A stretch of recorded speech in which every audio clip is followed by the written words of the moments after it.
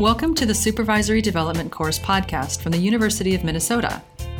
This episode is a recording of a keynote and panel discussion on the topic of academic leadership development in the department, division, and cooperative. The recording begins with a keynote address by Brian Buhr, Dean of the College of Food, Agricultural, and Natural Resource Sciences, or CFANS.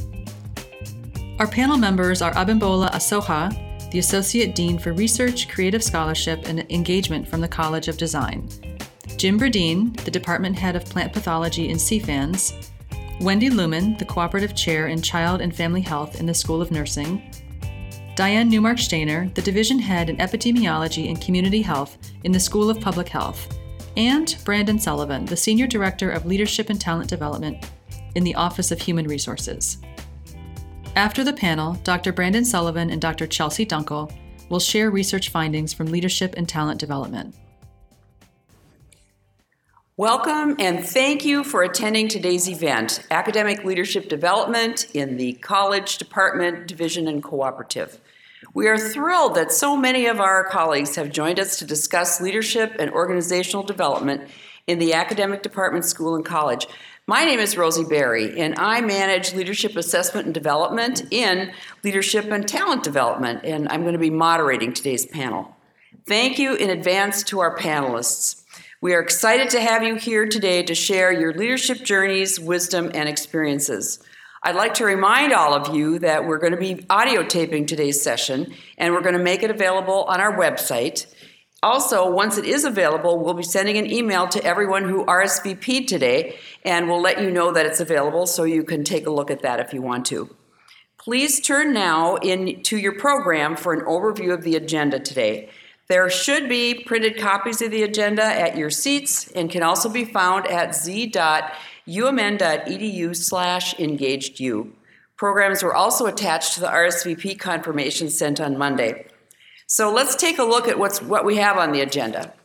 First, we have a keynote address from Dean Brian Buhr entitled Academic Leadership Development. After that, we will have a panel discussion with our esteemed University of Minnesota academic leaders who will provide their perspectives on leadership and organizational development in their academic unit and in their respective school and college. We will be sure to leave plenty of time for questions from the audience at the conclusion of the discussion. After the panel, Drs. Brandon Sullivan and Chelsea Dunkel will share information about insights that we have uncovered as a result of the research on academic leadership that we have been doing in LTD. Specifically, we will discuss the connection between our panelists' experiences and what research has found to support academic leadership assessment and development. So let's get started. It is my honor to introduce you to our keynote speaker, Dean Brian Buhr. Brian is the Dean of the College of Food, Agricultural, and Natural Resources Sciences, CFANS, and Director of the Minnesota Agricultural Experiment Station. He is also a Professor of Applied Economics. Dr. Buhr served as Interim Dean and Director from August 2013 to June 2014.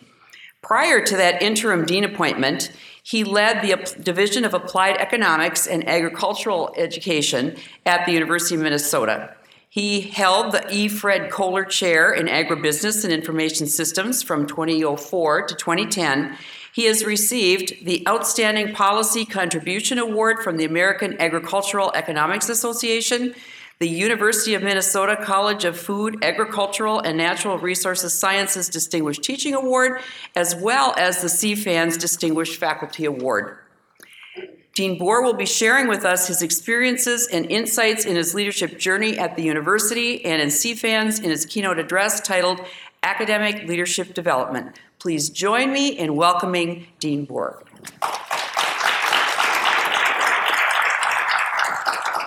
Thank you, Rosie. Thanks, Rosie.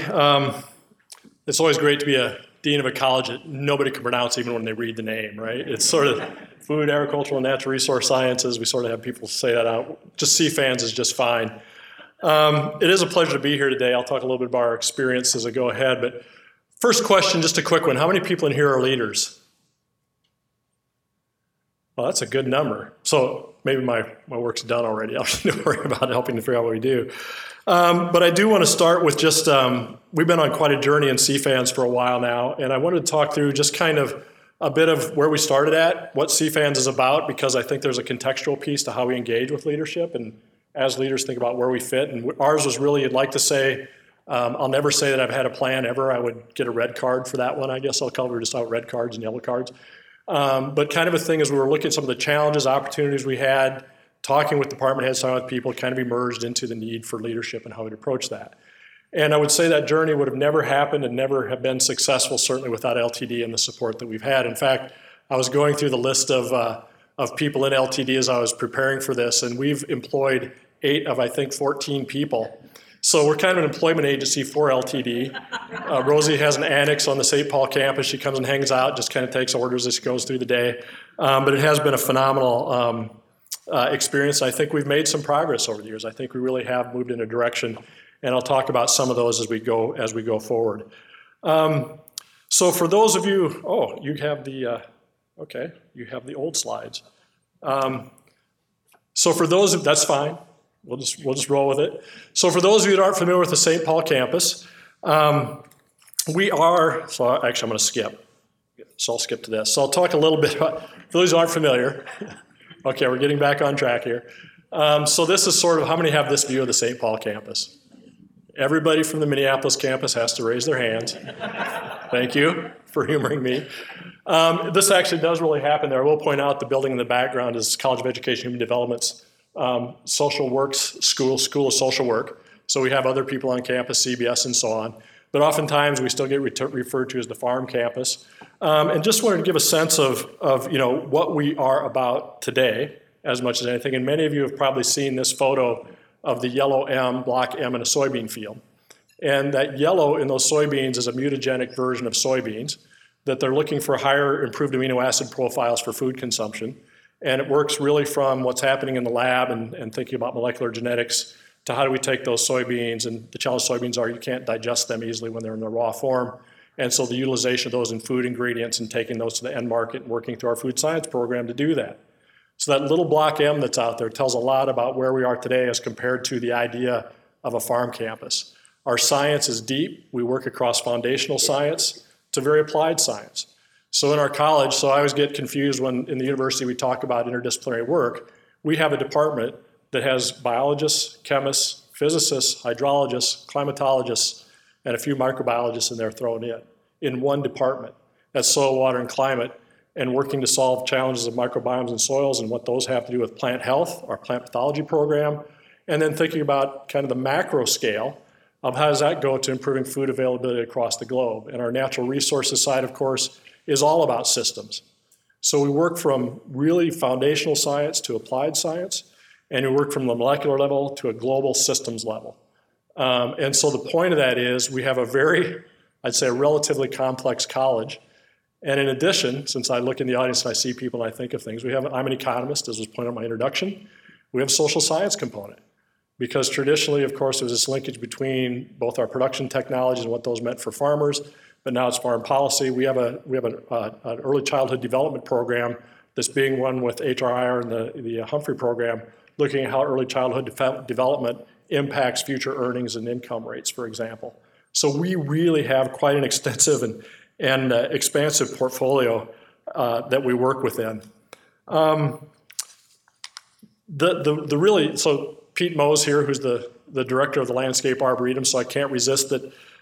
We have in addition to our disciplines, we have a really operationally complex college that I think is important to look at. And so this one slide, the slide on your left is the Bell Museum, the new Bell Museum. So how many people have been to the Bell Museum? Oh, that's phenomenal. Great. Have you become members? Okay, become member. I was going to do my first sales pitch, go to the Bell. Second one, get a membership. Third one, think about some philanthropy for supporting the Bell Museum and education for K-12 throughout the state of Minnesota. Thank you. So the shameless commerce and the Arboretum as well. And we think of those as public outreach components. Most of you have visited them. How many have been to the Arboretum? Fantastic. This is a great time of year to go, right, Pete? Take the 3-mile walk and see what's happening there. And they'll combined reach 600,000 people in Minnesota this year will have an experience at the Arboretum or at the Bell Museum, and I'm probably underestimating that now because the Bell has been very successful. What you miss about those, for example, is that they're also research centers. So the Arboretum, if you've enjoyed Honeycrisp apples or now the first Kiss apple, for example, those were developed at the Horticultural Research Center that's co-located with the Arboretum. The woody plants you buy are part of that. And the Bell Museum actually has a mission around curation of biological samples from mammalian to geological and across the spectrum there. So these are really enterprises that we actually run for this, let's see, I call them profit centers.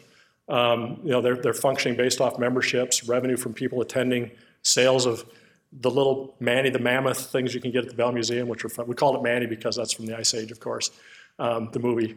But we try and operate those in a business function, which is kind of unique in an academic setting, that we actually think of that. How do we generate revenue? How do we drive customers into those at the same time we're facilitating our research? But those are just two local versions. We also have 10 research and outreach centers across the state. So we have, and that goes from the northeast corner of the state, where we have the Hubbard-Check Wilderness Research Center, which is obviously towards our natural resources side, natural ecologies and forested regions, got lakes, and so we do a little bit of limnology work there as well. To the southwest corner, which is more of a high plains, cropping systems that you think about in agriculture. And so that spectrum is broad, again, of what we work in, very applied out in the world, as I call it. And the key element to that from a leadership perspective is we're a little bit like a system campus in ourselves. We have the St. Paul campus as our home base, but we have faculty and staff located out across the state of Minnesota doing the work they do. And this starts to weave into the story about how do you start to create an engaged and collective activity around what our goals and objectives are in something that's this complex, has this amount of diversity around our faculty and the work that we do, and then we're also located with faculty and staff around the entire state. And that's essentially the story of why we started to think about our strategies. And I left one point out there I think is really fascinating for us in the context of this is our student populations. And I'll just this collage, it's the only collage I have in this picture, but it is about that diversity. So one of my fun roles is, and actually it's kind of for one of our CFANS leads people the other day said, you must have a hard job. And it's during the legislative session. I spend a lot of time at the legislature, probably more so than a lot of other deans do, because we have, I'd say, really engaged constituent groups across the state. And if you think about our fisheries, wildlife, forestry, of course, we go from foresters to wildlife habitat. We, jokingly call them the hooks and bullet group, the people that are doing fishing and hunting, along with people that are preservationists. On the crop and agriculture side, of course, we have urban agriculture and we work, for example, with the aquaponics group. I work with Second Harvest Heartland. They have a hydroponics facility growing lettuce in a container shipment. We work with small urban gardens, and you work with some of the largest, you look at those combines on this photo, some of the largest commercial agricultural producers in the state. And if you follow this at all, in any way, if you read the Star Tribune, read an opinion page, people have opinions about what we do. And oftentimes those opinions are not congruent opinions. And different perspective is a vested interest, just the world we work in. And that comes to our students as well. So we have students that come together who are from urban communities, from underrepresented communities across the Twin Cities, and we have students coming from rural Minnesota. And actually at the point where we were supposed to have this in the wintertime, and I was just realizing today we've probably gone 100 degrees in temperature variation from when this was supposed to happen late January. But just that week before, I had gone from Elgin, Minnesota. How many people know where Elgin is? That's incredible. How many have been to Tailgaters? Okay, none of you have been to the bar. My meeting was in the bar, Tailgaters, and Gators is spelled Gators, which I was that's ironic because there's not a gator within, thousands of miles of here. But I was there, and then the next day, or about 3 days later, I drove to White Earth. We have some work we're doing at the White Earth Reservation, meeting with the tribal chair there, Chair Tibbs, who unfortunately passed away this last week. But you take that spectrum of work we have, and Elgin, Minnesota is a farming community just in southeast Minnesota, for those of you that aren't familiar. And then, of course, the White Earth Reservation up in northwest Minnesota. And that's a very diverse perspective across our college. And there's tension around those areas, right? There's tension in that question of how are we doing what we do and how do we do that successfully. So that background, this has really changed me up now. That background gives me some perspective. So I'll use Rutan and Hyami. I'll go this route then. So that perspective I put up there only because, a lot of times our leadership was driven by necessity. We work in that world. We have a not a need to connect together. And one of the things that I came into when I was first dean, we did have a $5 million structural deficit in the college. We had challenges regarding the number, we have the same challenge. This is the baby boomer era where we're starting to see a lot of transition in faculty, a lot of transition in staff, the ongoing public funding issues. The litany of things that are happening in higher education that create what amount to some challenges in leadership. And we realized very quickly, and this slide that's here is about induced innovation. Vern Rutan founded the International Rice Research Institute at one point in time. He's a faculty member of the building at St. Paul campus named for that. And the idea that was on here is this idea of induced innovation, that we actually in our strategy had to think about what are we going to do as a university, as a college, given we have this diverse and very engaged group of people, very distinctive disciplines that cut across a wide swath, some of these financial challenges, and how are we going to bring people together to work on that? Because it's a place where people can lose morale. It's tough to make some of the decisions and budgets we have. Facing a structural deficit, how are we going to get people to take actions and recognize, most importantly, that they could have actions? There were powerful ways that people could do their work and help to be leaders in overcoming that and reading those challenges, rather than having people sort of go back in their office and say, well, look at this, we don't have enough money to do things. And we have a lot of levers to do that. So we really looked at how we would start to induce our innovation, think about that strategy. And the idea that came out of that was really, which is, I don't have it on there, it's a phrase only an economist could love, and I'd actually like to poll people in CFANS and see if they know this by heart now. But we called it, we're going to design our mission with social and economic value. Isn't that catchy? I can see people writing it down. Nobody's even laughing about that. It's that bad that you can't even make a joke about how bad it is. But it was kind of this weird notion. We were talking to, and actually I'll pull Jim Burdine and Francis Homans, our department heads, into that. Early on, we were starting to face this and kind of came up with saying, what are we going to do? Well, we have to design our mission. Go to this slide. I love this slide just from the trivia perspective. We need to design our mission. How are we going to do what we do? Our mission is always front and center. And we had to have social value. We're a public university. And generate economic value so that we can sustain our mission. Because without sustaining that mission with economic value, there is no mission. So how do we leave that together? So you wonder why Aretha Franklin in the middle of a Blues Brothers photo is part of that.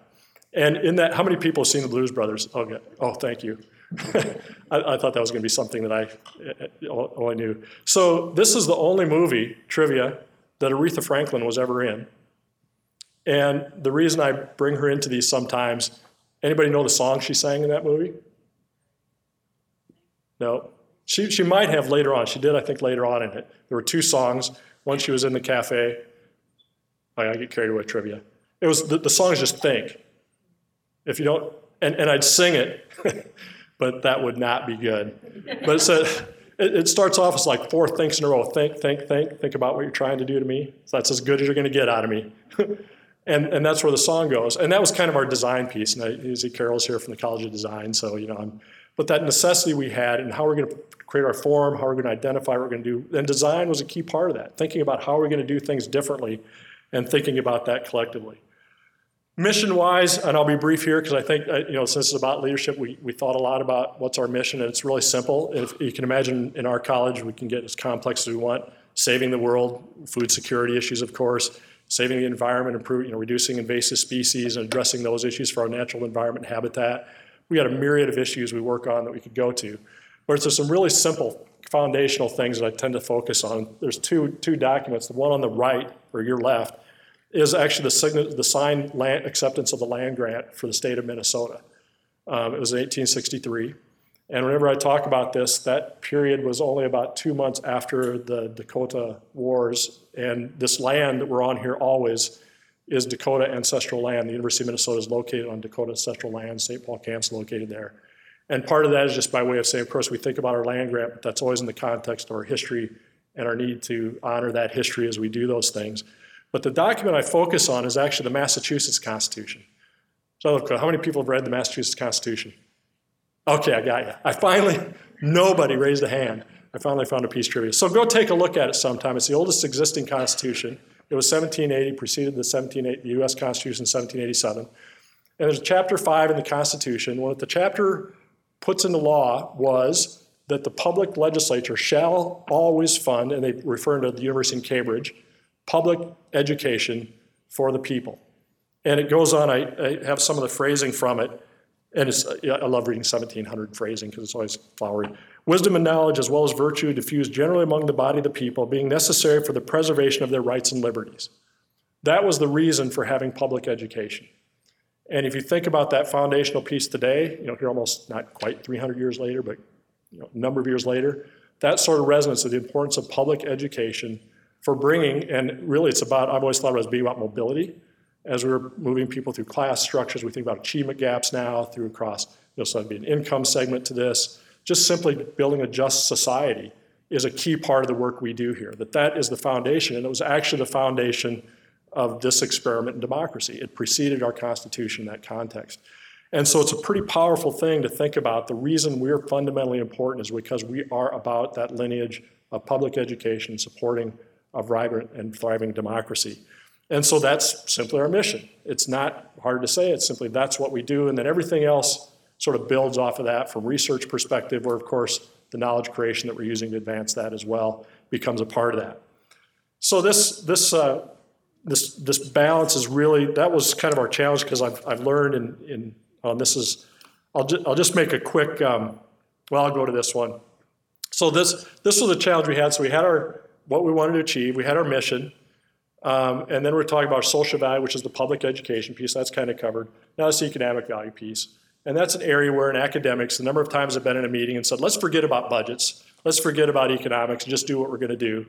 And of course, that strikes me right through the heart. But it's that piece that, our reality, and I've actually been known to say this in fairly significant meetings, is that with the changes in public funding, and it's not a reality, oftentimes we sort of want to pin it on the legislature not funding our priorities.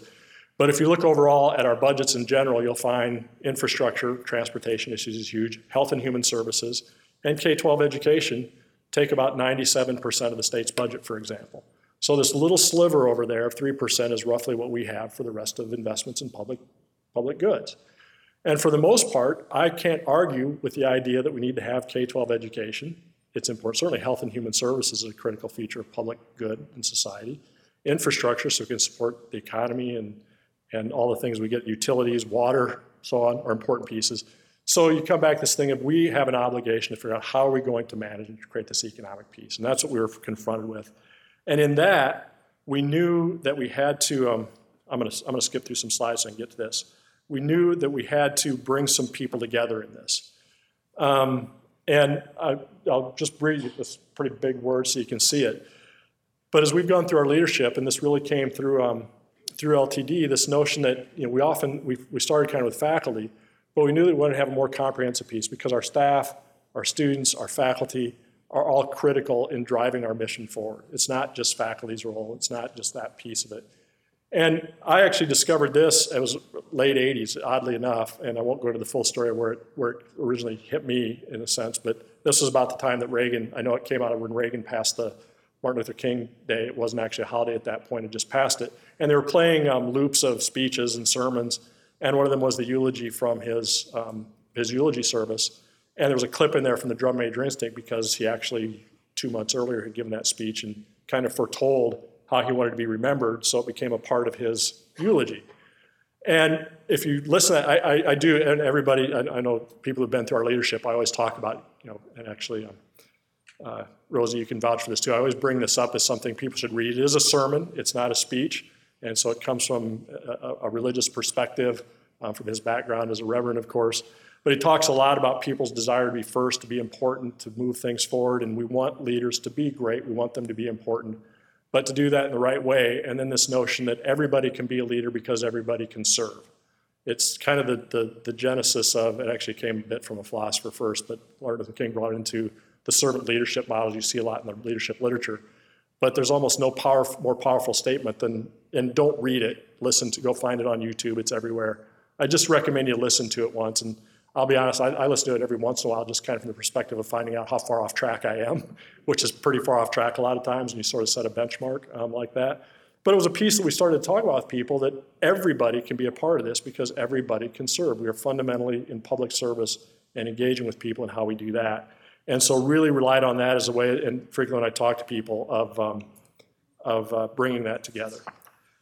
So that was by and large, and that took probably more time than I should take, but that was by and large our sort of, I guess you'd call it the crucible that we were in to think about how we were going to create this environment where we had these challenges and real opportunities with the grand challenges of food and agriculture and the environment questions.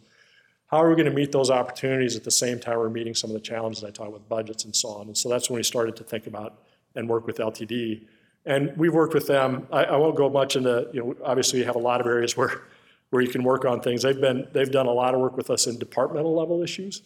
So we've had departments where we feel like we need to have some connection with how do we bring, whether it's collegiality or just a shared vision forward. One of the things about our departments that I think we elevate some of these is we have some real, when I talk about those disciplinary differences, oftentimes people will coalesce around the work they do.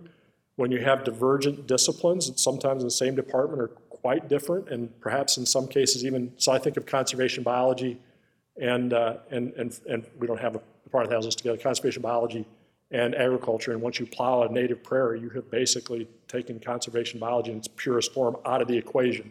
Those kinds of things. So we actually talk about, in some constructs, the college as a model for diversity, that there is this intersection in between where it's food, agriculture, and natural resources. How do we conserve our water resources, improve soil fertility and health while we're producing the food we need? And there's an intersection there. But there's these other areas that you take in their own rights. Like conservation biology is something that's important that we work in, that identity is important for that. And of course, at the far end, that's probably just production agriculture at its extent on the other end. And how do we bridge that together? So we do a lot of work in just those lower areas. But as a college, to bring people more together, we started a CFANS Leads program that really, in fact, I don't know, Rosie, if you said where the genesis of that was, kind of a conversation. We were brainstorming about how do we just get really, one of it was we had challenges of finding our next generation of department heads. And I'll talk in a little bit that leadership is kind of a discovery thing in ways, and so I'm probably stealing a little bit of my own thunder, but one of the things that's come out of this, you do realize that a lot of people, when I asked you to raise your hands earlier, even if you are in a leadership role, which people often do then because I'm a department head or something like that, but people often won't do that. And so we wanted to start to build an environment where people did see themselves as possibly being leaders and discovering that maybe they had that goal. In other cases, discovering maybe they shouldn't be leaders and they wanted to be leaders, which is kind of an interesting phenomenon too that you run across.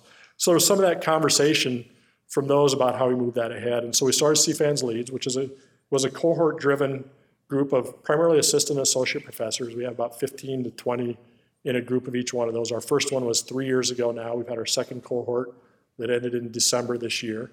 And the specific goals we had with those, they go through, and we actually worked with CHD with a cohort that partnered with them as well to give a little bit of different perspective, different college interactions, different experiences, different goals they're working towards. But we had our own set of goals, and I already mentioned one was developing futures leaders and building that. And then I sort of joke about this, our self-serving goal was building empathy for leaders. We just wanted people to feel sorry for us most of the time, which is a nice thing to have. But it was really about that notion, it's not really empathy, it's that, oftentimes, and for those of you in leadership roles, people somehow see decisions as capricious. Some are, I'm joking about it, they're not usually. We usually get pretty careful, but so if I wasn't counting them this morning, but I know for a fact, in fact, because we had a Dean's Council, I've probably made about 15 decisions this morning already. Some are minor things. We had issues just about a budget question about do we allocate funds to this or that kind of a thing. And then we had questions about our compact. What were going to be our priorities in our compact, and that has implications, which is the university's request for colleges for funding and so on. What were going to be our priorities, how we're going to identify those. We'd already identified some of them. Fairly significant decisions for the future of the college, and probably 15 just this morning. And so this notion of, what's the speed of work that happens? What are the kinds of framing that goes into those decisions? How do you make decisions when right now, for example, we've all been in the conversation regarding naming buildings and building a little bit of empathy for regents. I'll put in this, and there's the news article in there and so on, the conflict that's emerged out of that. But if you put yourself in the regent's shoe for a moment and take away any kind of a framing for around what's happening or what has happened, they're in a position where they're going to make a decision where I assure you there is very few people, everybody won't accept what that decision is one way or the other. Without going into any of the pros, cons, differences, there's going to be segments of people who just will not agree. And you hope they do the right thing. I'm not going to weigh in on that here today about what my views or opinions are of that, but they have to make that decision. And that's probably one of the higher level ones we have facing the university today, right now. It's an important decision, it's a critical decision, but they have to make that, at some point, they will have to make a decision. There's no way out. And I've actually been visiting with some people about exactly that issue, that you have to make those, and that's a hard thing to do. Regardless of what you might think or view or your perspectives, it's a hard thing for them to do. And getting people just kind of view that can start to make things just function a lot better, that building that, sort of the cultural capacity to have some understanding and thought about what people are doing and why they're doing it. And then, as I said, one of the things that was really good and has been great for us is building a pool of informed faculty. We realize a lot of times we don't spend a lot of time, it's unfortunate, I wish I could do more of this, getting out and talk. In fact, I just had my review, and that was one of the things. You don't come out and talk to faculty more. Going, seems like I'm out there all the time, but that's my perspective, not other people's perspective. And it was a way to build more informed faculty, so as we do have connections and engagement, they kind of come with some level of context and understanding. So, for example, we formed finance boot camps. We started to talk about how does a budget in CFANS work? What happens when you don't ask for ICR, indirect cost recovery, in a grant where ICR is available? That means we're not able to fund your whatever when we go forward. Those kinds of connections that we want our faculty doing great work and focused on that, but some of those just awareness pieces that you find sometimes aren't there, and building some of those. So I'll talk some more about those later. So we went from CFANS lead, which was largely faculty, and about a year and a half ago, we started a staff leads kind of a program. And we have a chief operations officer who's kind of taken on that role. And the idea behind that was kind of the same thing. But one of the things, we have some really phenomenal staff in CFANS. I mean, people that, you want to go to understand what's happening financially. You want to understand HR policies, goals, rules, limitations. You want to think about how do you get this grant submitted. Some really phenomenal people who do some great work.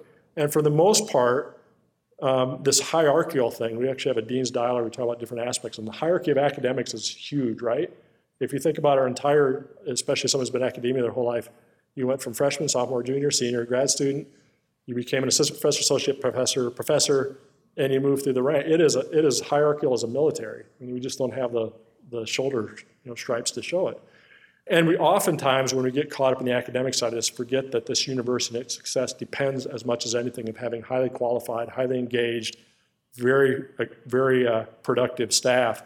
And so we wanted to bring them into a conversation about, and we're sort of flat, as an organization. There's not a lot of places to go in that hierarchy. So bringing cross-functionality, understanding across our various, programmatic areas and functional areas, and trying to build that. And the bigger piece that we were just talking about back in January now already, Rosie, when we're ready to start to go forward, we're still working towards it, is to have a faculty and staff co-group, and the idea of building across from departmental to collegiate understanding, which is another one of those areas that we don't have enough communication in. So we've kind of structured this in a network of interactions where we start to get a lot of cross-understanding of what's happening, and we're very hopeful that that's going to lead us forward. So I want to have some possible time for questions. I'm going to so that's where we came to. And I'd like to say I had some great crescendo for what we've accomplished. And, but I do view this, and I'll talk about some of our learnings in a bit as we kind of took this leap. But some of the early outcomes, for example, we had 3 junior faculty who came through our first CFANS lead cohort, who started a program with some of our senior faculty called Artemisia. I don't know if you're familiar with that, but it's a women in science program in CFANS. And it's a cohort who came together, and it has a mentorship circles where faculty come together and mentor junior faculty into their faculty roles, as well as staff are part of this. Grad students are a big part of it. And we have a seminar series that goes along with that. And that emerged out of people who'd sort of taken on some of this leadership role, something I think has really been positive across the college. I mentioned the dean's dialogues. That came out of some of our early planning in this, and recognizing that we don't have enough hard conversation across campus. So about every other month or so, we get together, and it's primarily staff and faculty at this point. We get about 60 to 80, depending on it, and have discussions about hard topics. We have, for example, we had one about how does religion come into the workplace? Think about interactions there. We've had ones on hidden disabilities, implicit bias, and they've over time grown. And so what's happening is ideally we're raising the overall competency of people to recognize and inclusive views of things and try to build some of that. And that came out of some of the things that we were talking, because when you start to ask people in these programs and the people that go through them, we ask them Rosie and crew ask real life questions that we address every day, and you start to get answers back of what you can do. So it's been phenomenal for raising our thinking.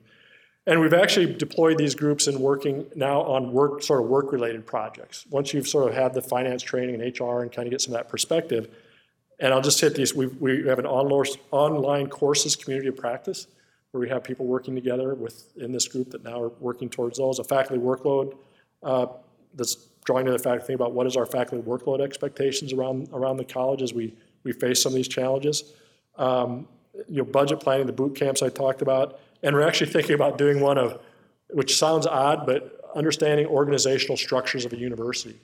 And we talked with HR about this a little bit, because surprisingly, I've discovered that we hire people sometimes out there in CFAN's universe, and nobody knows how they got hired.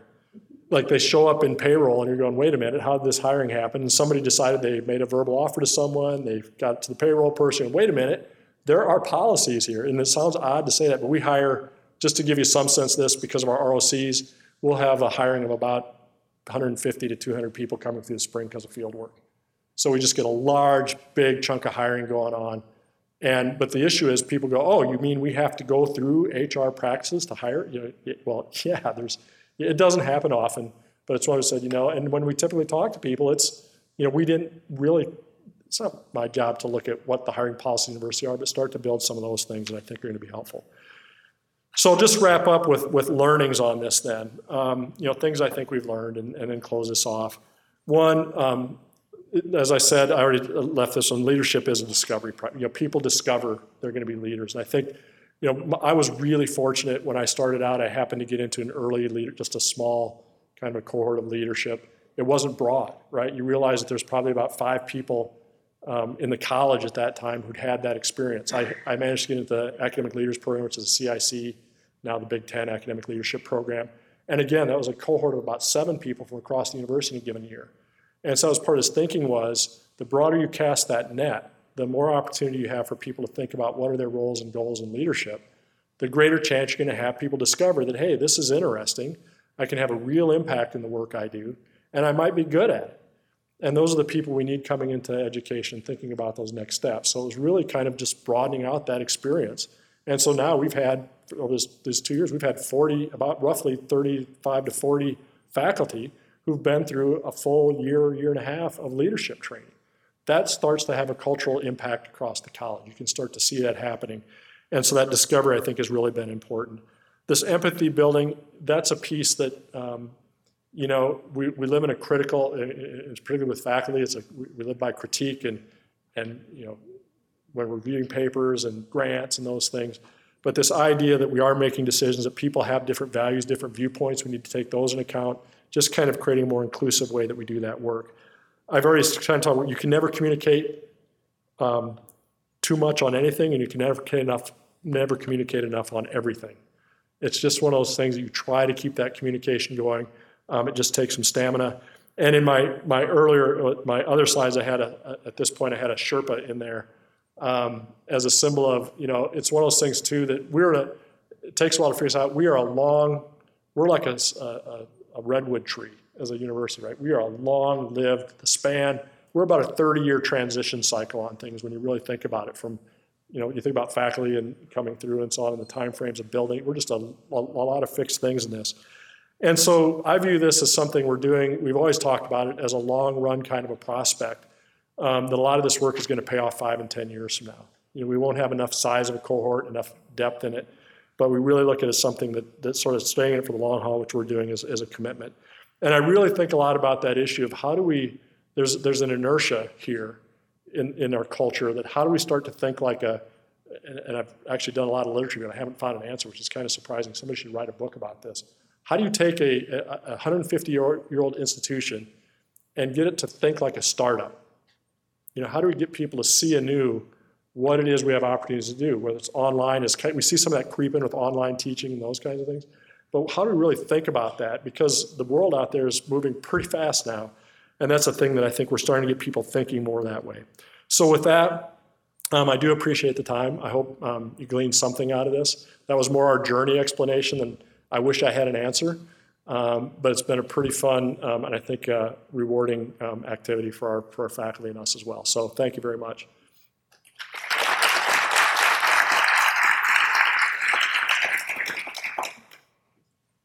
Okay, so thank you very much, Dean Buhr. That was excellent and a nice introduction for us to move into our panel conversation. So what I'd like to do right now is invite the panelists to come up and join us on the stage. And we will start with Abimbola Asoha, who is the Associate Dean for Research, Creative Scholarship, and Engagement in the College of Design. So welcome, Abi. Next, invite Jim Burdine, Department Head in Plant Pathology in the College of Food, Agricultural, and Natural Resource Sciences, to join us up here. Thank you, Jim. Followed by Wendy Lumen, the Cooperative Chair in Child and Family Health in the School of Nursing. Hello. And last of all, but not least, or almost last, Diane Newmark-Steiner, who is the Division Head in Epidemiology and Community Health in the School of Public Health. And now, last but not least, Brandon Sullivan, the Senior Director in Leadership and Talent Development. Brandon is an organizational psychologist and has worked in several organizations where he is focused on leadership development, and he also teaches at the Carlson School of Management.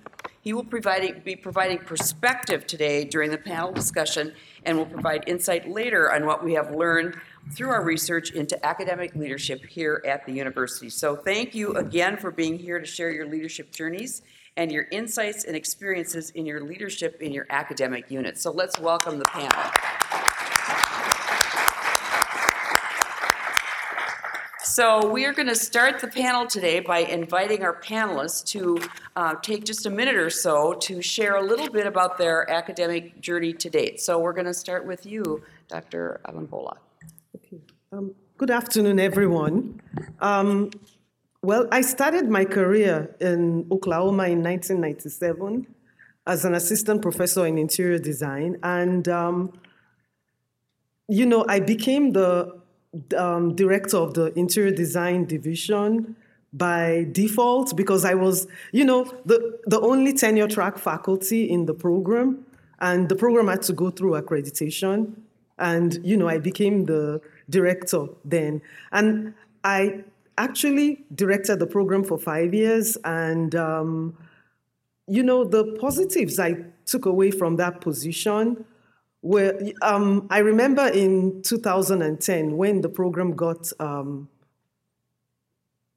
became the top 4 program in interior design by Design Intelligence, and all the parents, the students, and the staff and the stakeholders were also excited. That intrinsic motivation was something very positive for me that, it got me so excited, and I was really happy about the impact on the community.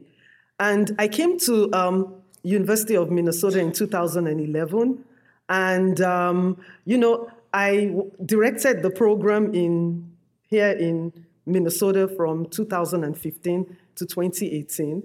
And the interesting thing again was, like in 2016, we were also a top 20 program in the US by Design Intelligence. Again, students and faculty and parents and community stakeholders and people were so excited about that.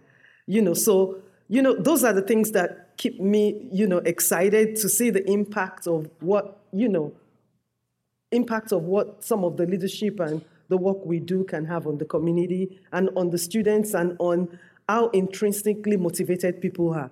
Today, I'm the Associate Dean for Research, Creative Scholarship, and Engagement in College of Design. It's a very long title. I started that position in June of 2018, and my work there is to support the college's research, creative scholarship, and engagement, and make the work of the faculty visible, and also identify opportunities and networks of support across the university to develop, mentor, and support the faculty, and also promote all, the types of research and the initiatives we do, and also, showcase how the work of the faculty in design are impacting the community. And, one thing that's really helped me in this role because I wouldn't have felt empowered to even be an associate dean if I hadn't gone through the LEADS program.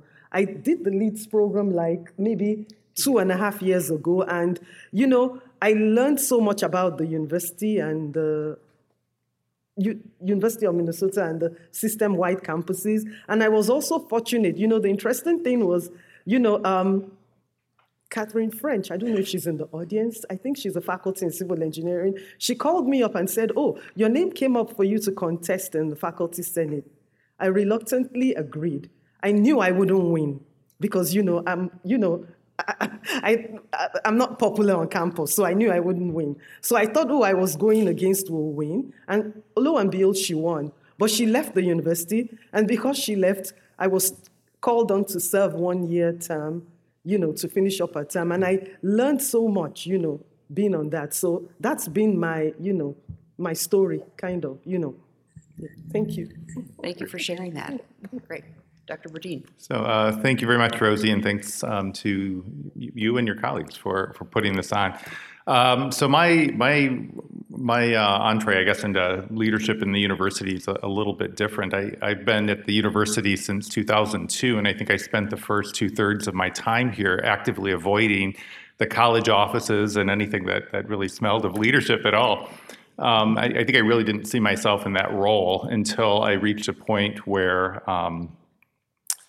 I was becoming full professor and was sort of at this stage in my life where I was having a bit of a crisis about what came next, and really thinking about impact. And Abby, what you said about impact and wanting to impact the research, the education that goes on at the university, really was something that spoke to me.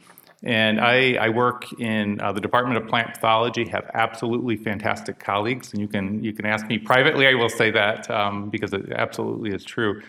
And so the history, the contemporary research, the extension work, the students that we have are really phenomenal. And I was really inspired by the department head that came before me, who was our very first female department head, and really had transformative effects on the culture. So I felt that our department was really going on the right trajectory.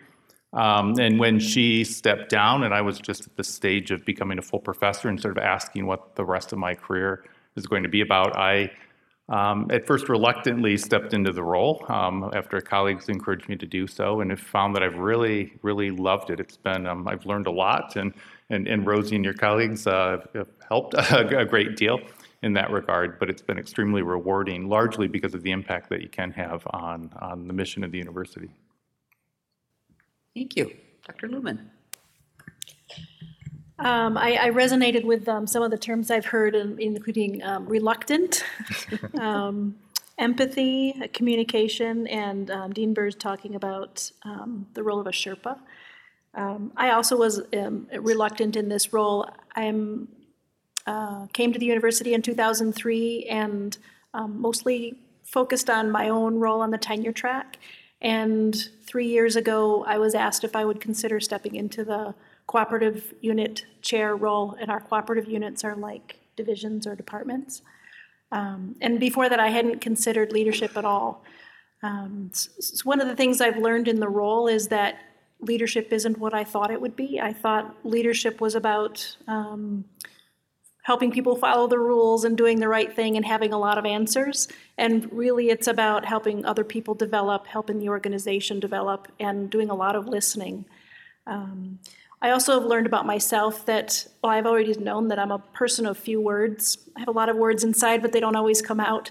And this role has really helped me learn to take what's inside and communicate, because what people really need from leaders is to know what we're thinking and doing and believing. So I'll hopefully have a chance to talk a little more about what we've been doing in our school to communicate from a leadership perspective to help faculty in their development. Thank you. Dr. Steiner. Hi, so I love the question before, who's the leader, because pretty much everyone raised their hand, and I feel like we're all on this path toward leadership from the time that we're children. And I don't know, we lead teams, we lead groups. As researchers, we lead research teams. So I've been doing that, I guess, in bits and pieces my whole life, but about 4 years ago, I was at an eating disorders conference at the Hotel de Coronado. I don't know if anyone's been there outside of San Diego, and I thought it was going to be a nice, relaxing conference with a little bit of beach time. And then my dean called and asked me if I would step into the role of interim division head, and it just kind of flipped the whole conference time. And I decided to do it. And then I decided to apply for the full-time position. And so I've been doing this for a little over 4 years. And, I guess the question that I ask myself probably most days is, am I able to have more impact as a faculty member or as a leader? And some days the answer goes this way, and some days it goes this way. And when it stops going I do think that as a leader of a large department, I have the ability to help other people develop and kind of think in an organizational way of how we provide a structure in which people can flourish and do their best work. It's a different way of thinking than as an individual faculty member. I should say just a word or two about our division. I'm in the School of Public Health, and we have 4 divisions, which are like departments, and I lead epidemiology and community health. So we have about 50 faculty, about 300, 400 staff, and an equal number of students. So it's a very, very large division. And like you, it's really, we're fortunate to have very, very highly motivated faculty and staff. Doesn't mean that there are never issues. There are lots of issues, but that's really what's kept me in the role. You have anything, Brandon? Yeah. So, in my role as an organizational psychologist, I've done a lot of leadership development work in lots of different types of organizations. And I've been here at the university now about actually more than 6 years. It's gone really fast. And this is by far the most exciting work I've ever done. I love getting to work with faculty and staff here.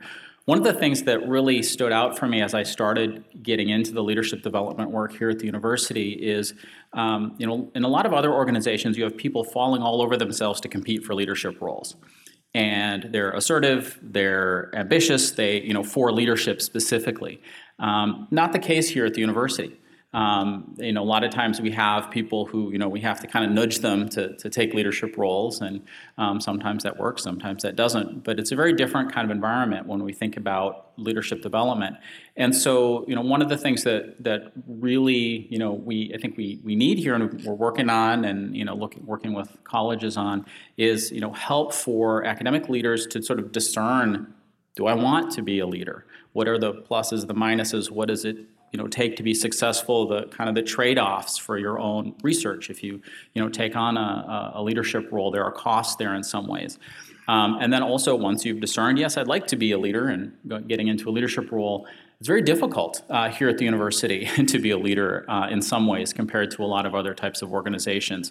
The outcomes are less clear. You have a lot of stakeholders that are very outspoken and sometimes want very opposing kinds of things, to just name a couple. And so how do we support leaders then? Once you've decided to take on a leadership role, it can be very difficult, very stressful. You may find you're not quite prepared in terms of skills, knowledge, and abilities.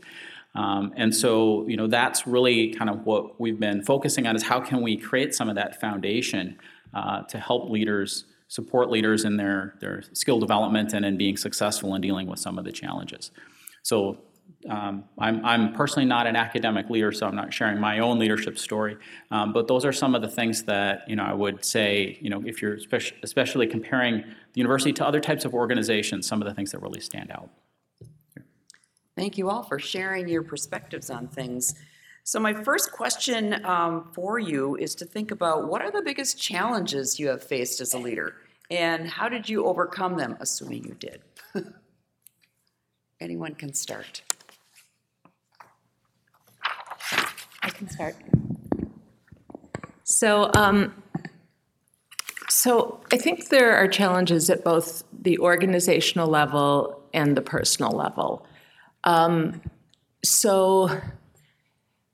Maybe I'll start at the personal level. At the personal level, as a faculty member, we have lots of hard things in our work, but we have a lot of freedom, And we really have the opportunity to take time and engage in intellectual thought and kind of organize our schedules and think about things.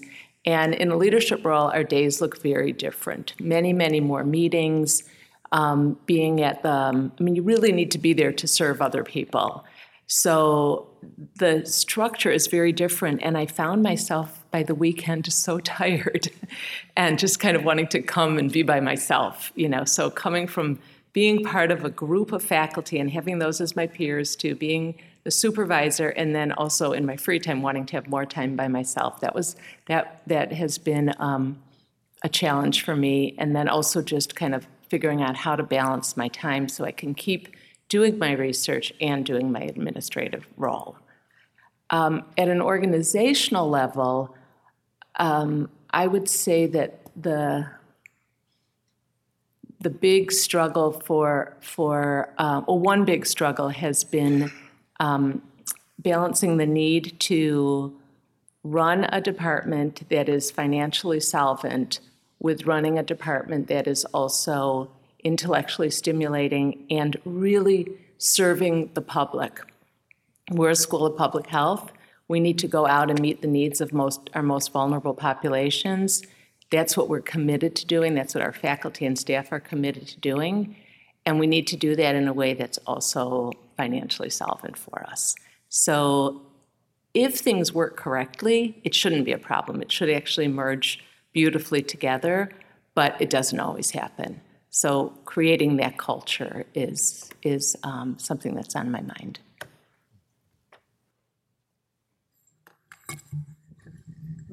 To add to what Diana said, I also, I'm from the College of Design, and, we have limited resources too. We don't have a pot of money. So we have to be creative and about programs and opportunities.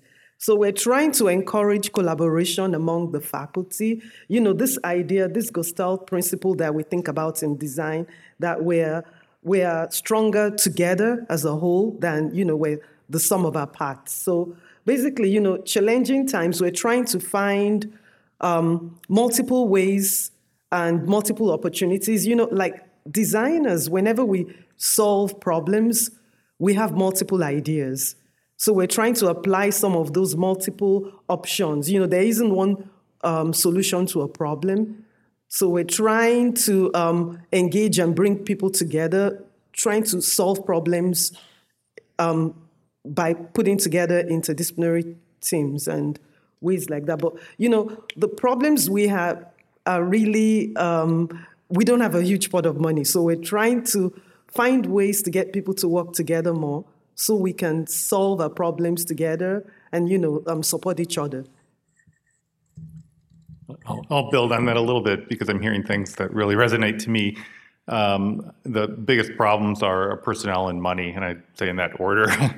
But the solutions are probably pretty diverse, and tapping into resources at the university, knowing who to go to has been a bit of a challenge.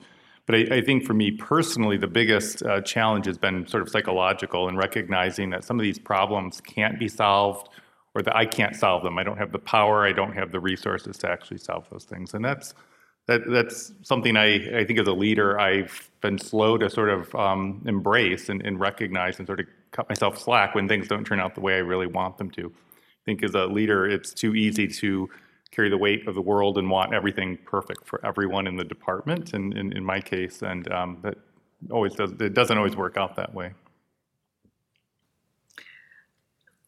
I think I agree, one of the challenges for me has been psychological and thinking of myself and my identity as a leader.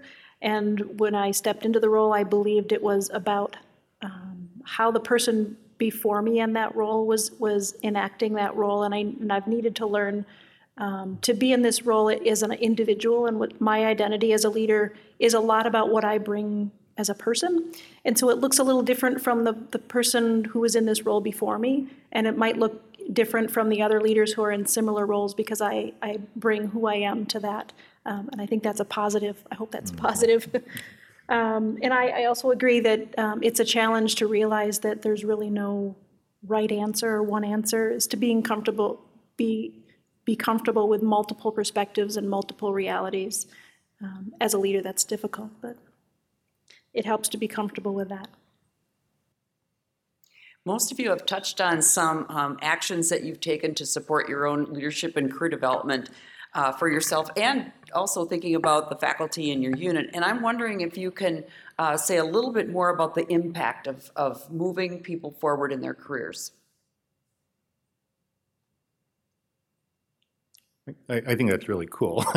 That's one of the great joys, I think, of being in a leadership position, to really understand what a research staff scientist wants, how she or he wants to be seen as a scientist in his or her own right, how a faculty member wants to move in a new research direction, wants to establish a new international collaboration, and sort of being at a higher level and seeing the dots and helping people connect that.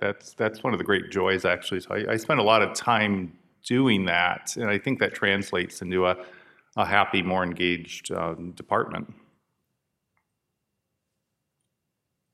Anyone else? Well, I can say that it's the department chair's dream to have engaged faculty and staff who want to take on leadership roles, whatever they are, and it can be something small or it can be something large. So really tapping into that.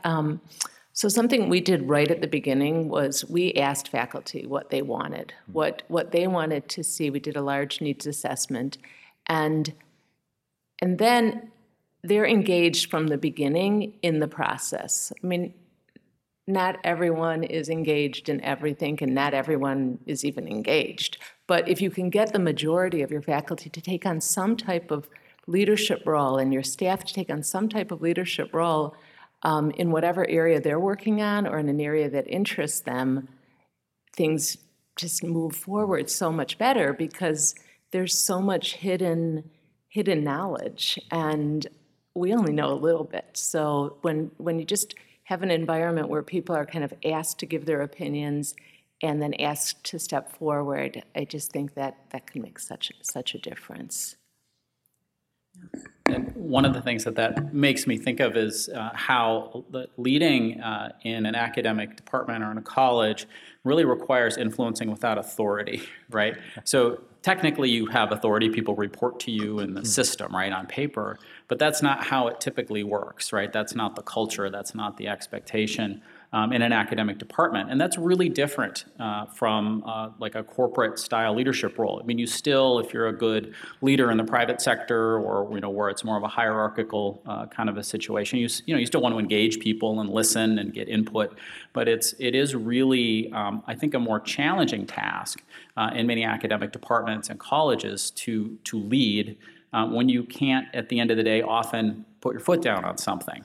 Right? I mean, you can, but that doesn't usually work very well, and you don't have a lot of ways to do that. So it really relies on, how do we, as a leader, get people bought into what we're trying to do and get their input incorporated and kind of keep enough people on board as we're going through, the work that we're doing and engage in our common goals, that we'll get it done and we'll work together. And when we started with the College Leads program, one of the things that we realized right away is that kind of leadership development is most effective, in this case, at the college level, because it's really not leadership development for leadership development's sake. It's not just you becoming a better leader, but it's how can we collectively engage college in a set of common priorities to move forward.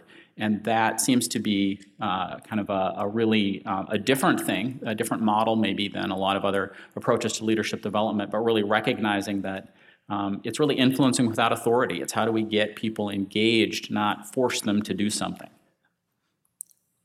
I guess just building on that, so we have also, like at CFANS in the School of Public Health, we've also done the LEADS program, and I believe we've had 2 cohorts of staff and 1 cohort of faculty go through.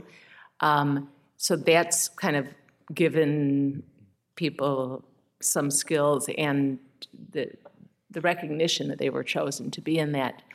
And also we worked with LTD in our own division in doing a needs assessment and getting faculty together. And it was really, I think, really helpful. I mean, Okay, I'm not going to say that everyone was so excited to come. They're like, oh, half a day. Oh, we got to drive all the way over to East Bank from West Bank. But once they were there, people were very engaged, and we developed a plan, and it came from them. So I think it was really worth the effort. And Jen and Chelsea did, and the rest of the team, and you guys did a great job with that. So we have these resources. We pay for them. We might as well use them. So yeah. Thanks. So, next question. How do you celebrate and sustain what is going well in your academic unit? And maybe the first question is, do you? In the College of Design, we have very good communication staff. So, we try to celebrate the news on, our blogs, Twitter, Facebook, the website, and it gets people intrinsically motivated, and students are, faculty, students, and staff are excited as well. I think it's important to celebrate those wins and to also showcase how we're making a change or we're impacting communities, because the University of Minnesota, we've heard a lot about our land grant mission. We do a lot of work with communities that benefit the society. So it's important that we, most times, like faculty, we really appreciate publishing our work in a peer-reviewed journal. And, but in the end, how many people in the community are going to pick up that journal and read about the impacts we made that way if we don't celebrate it on the popular press where people can really hear about it? So I think it's really, really important. And we try to do that a lot. And we have excellent staff, communication staff in the College of Design who help us spread the word out to, on our website and the social media. So that's the way by which we do that. Faculty are often reluctant, I think, to lift themselves up. Some people are good at that, but many of us aren't. And so one of the things that we did in our unit was pair people up at random and ask them to get to know each other, and then lift that person up in a meeting. So they went out for coffee and learned about each other, and then each person got to lift up the other person based on what they'd learned. And that went really well because nobody had to celebrate themselves, but they could celebrate their neighbor. I think it also sets a culture of remembering to recognize other people for what all the good stuff that's going on. I love that idea. I'm going to take it. So it's true, our faculty for the most part, people are very non-pretentious and see that as a value. So when we ask them to go out and talk in the media, we have to frame it not as promoting themselves, but as promoting their work. So I think it's hard. I think it's really easy to focus on what's not going well, and so we've done a few things. One is we run our unit primarily through grant research support and also through teaching. So we put up a big whiteboard and we write grants that are submitted and who wrote them and the name of the grant. And the idea is to let people know what people are working on, to let people know who's working together, and also to give credit for the grant submission and not only for the outcome. And it's interesting. So a lot of people like it. They'll walk by the board and they'll see who's doing things. They'll say, oh, I want to be on the board. And then we have some people who don't like it because it sets up a kind of I feel bad about myself if I don't have a grant up there. So then we have to recognize other things also. And some things fall through the cracks. So we try to do things around grants, getting grants, submitting grants. We have teachers who do well. We recognize them. Across the school, we have these spot awards. So if a staff person is doing well, you can just write a very brief paragraph on them, and they get a $50 gift certificate, and they get recognition. That didn't come from our department. It came from across the school, but that's been very nice. So a lot of little things like that. And then just trying to have a culture where people feel valued. I think that's very important. I think there's always room to grow. Also, as a leader, I think that something I think about a lot is, do we try to work with people to build on their strengths or improve their weaknesses? And I think the literature says work on people's strengths, but faculty are supposed to be successful in teaching, research, service, and not everyone is totally equal in all of those areas, right? Different people have different strengths. So then where do we put the focus? And I think I'm sure you struggle with that also. And the same with areas within our department. We have some areas that are very strong, and we have some that need more support. So it's always that choice. Well, do we work on strengthening the strong areas or strengthening the weaker areas? So I don't know if that's exactly what you're asking, but those are things that I think about. Before we move on to asking for questions from the audience, I'm curious what you would say are ideas or wisdom that you would want to share with a faculty person who is thinking about an academic leadership role. A number of you said that wasn't something you really aspired to. So what words of wisdom would you have to share with somebody thinking about it? I guess having an honest conversation about why you want to do it, what the motivation is. If it's the money and the fame, you're probably going down the wrong path. But if you really are focused on impact, at least in my experience, I think that's the right attitude. We've heard the word service today, and I absolutely think of my role as a servant, focused on the mission of the department, and make sure our administrative staff really feels that same way. We have a fantastic team, and we see our job as making sure the wheels just sort of stay on the bus. And so I think having the right rationale for getting or wanting to get into this is really critical. But then also understanding the sacrifices, the personal sacrifices. Talked a little bit about psychological toll. The impact on research. And this has been I've been in this role almost 6 years. I still love my research.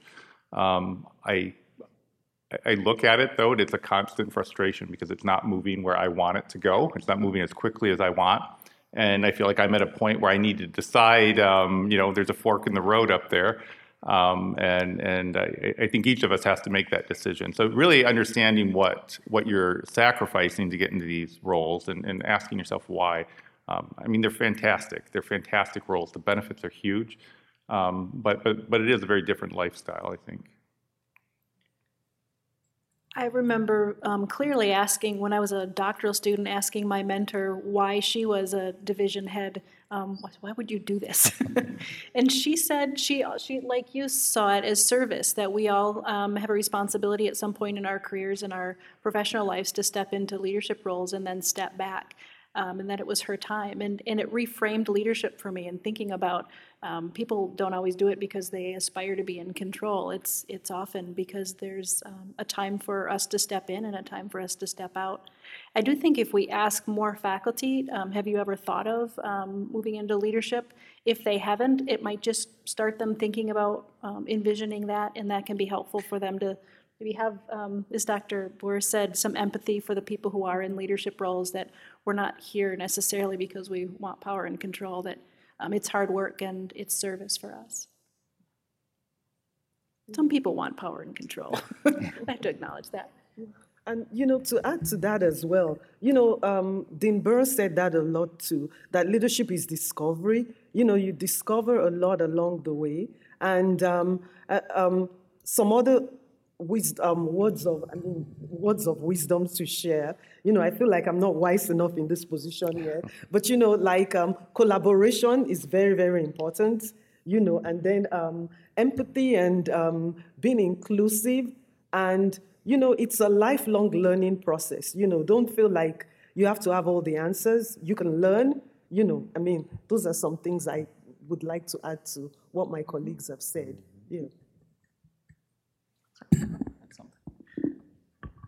So in the work that I do and that my team does, we work with lots of different academic departments. And I can say definitively that the quality of leadership at the department level makes a huge difference in the experience of faculty and staff within that department. And so, I would just sort of say, we need good leaders. And, in a lot of organizations, the people who want the leadership roles are not the people you want in those roles because they're looking for money and power. That's not the case here at the university. So I think, for faculty who maybe have the potential to be great leaders and to really, have a positive impact on their department and help solve some of the big challenges facing, the university, higher education, that only academic leaders can really, solve and address. Obviously, other leaders play a big role too, but there are some that really need strong academic leadership. We want to remove those barriers for people who would be great academic leaders to do that. And I would just sort of put that out there as someone who sees this great need for that kind of leadership. And so the more we can do to talk about it and support it and help people discern, whether that's for them is really good. But it has a huge impact. And I personally think a lot of department chairs, department heads underestimate how important they are in setting the tone and the culture and the experience within their department. It really is a big, high-impact role. Well, let's turn the focus just for a few minutes on what questions we have from the audience. This is your chance, so please wait for a microphone to reach you. Marissa and Terry have the mics so that we can all hear you and that you will be appropriately recorded on our recording. So if you could, when we get to you, if you could introduce yourself and direct your question to the entire panel or an individual panel member, that would be great. Sorry, I'm Steve Engel from the psychology department, and I've heard a lot about impact, making an impact. And I just wonder if you have any tricks for how to make a positive impact when so much of administration's job seems to be dealing with crisis, maintaining the status quo, and just, most of your time, I worry, I guess, is being sucked up with kind of just maintenance as opposed to being able to put forward new initiatives. And are there any tricks to getting those to happen? I don't necessarily have a trick, but maybe an example. On the engagement survey, one thing that surprised me that an area of opportunity for our unit was that faculty rated fairly low on saying my department offers effective mentoring and coaching to support my development. And from my perspective, I was meeting with faculty individually, and we have a really good mentoring plan. So I saw faculty who want mentoring and faculty who want to mentor, lots of good work happening in a mentoring program, but they didn't seem to think it was happening. And so I started meeting with faculty in small groups. I'd pick a junior faculty, a mid-career, and a senior faculty, someone from clinical track, someone from tenure track, and bring them to lunch and talk about mentoring so that they could hear the stories of one another. And that has been, I think, a really big win because they realize that the potential is there in the school, that there's a lot of support, that just they needed a little bit of a nudge. So I think we have a view of what's going on in the school that individual faculty don't necessarily have. And so we can kind of nudge it in a positive direction. So I think that's a great question. And if my role only gets to be that, then I will stop doing it. I mean, I think it's important to not be a reactive leader. And we see that. Sometimes it's like crisis, crisis, crisis. So, and there are different things that happen. There are issues that happen. It's those quadrants, important and urgent, and you're supposed to be most of the time in the important, not urgent, but we get pulled into the urgent. So I think having a plan, a vision for what's really, really important, and sticking with that, and sticking with it until you're just so persistent, and having, so that's something that's always moving forward. And then there are the things that kind of happen along the way, and they may slow you down, but you still have that kind of vision where you want to get to, and staying as calm as possible. I do a lot of yoga, a lot, so I think that's really important. I think Diane's got it exactly right. Your question gets to the heart of these positions. And I think of it really as having two components. There's the administrative part and there's the strategic part. And I get really, really jazzed about the strategic part. The administrative part, not so much. I see it as really important, of course. And I always sort of tell myself, as long as the good days outweigh the bad days, I'll sort of stay in this area. I think having a really engaged administrative staff, a support staff, a staff that you can rely on and that works really well with you is critical. And I've seen sort of both extremes of that. And my personal productivity went through the roof when I actually had a staff that I jived with. They're absolutely the most important part of any leadership role, I think, and so I really take care of those folks as much as I can. And in turn, a lot of the administrative part falls to them, and they're really gifted at that. And it gives me more time to focus on the strategic piece, which is what I personally think I'm better at. And to add to that, I'll give an example. Like in the College of Design, we don't have a grants coordinator, but this University of Minnesota is such a big institution, and there are opportunities to find support across the university. For example, we've been having like webinars. We had Louis Burke, who's like Louis Burke is the representative of the university in Washington, D.C. They actually did a seminar for us, a webinar to, share with the faculty the different federal agencies.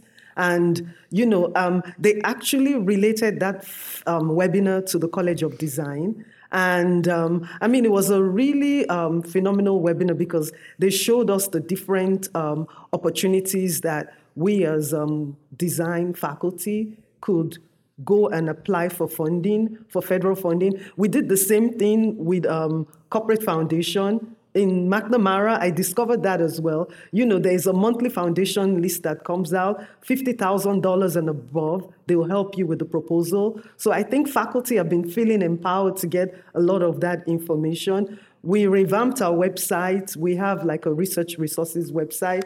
And, we have wonderful staff who, the assistant to the dean in College of Design, I feel like even once I send her an email, 30 seconds later, it shows up.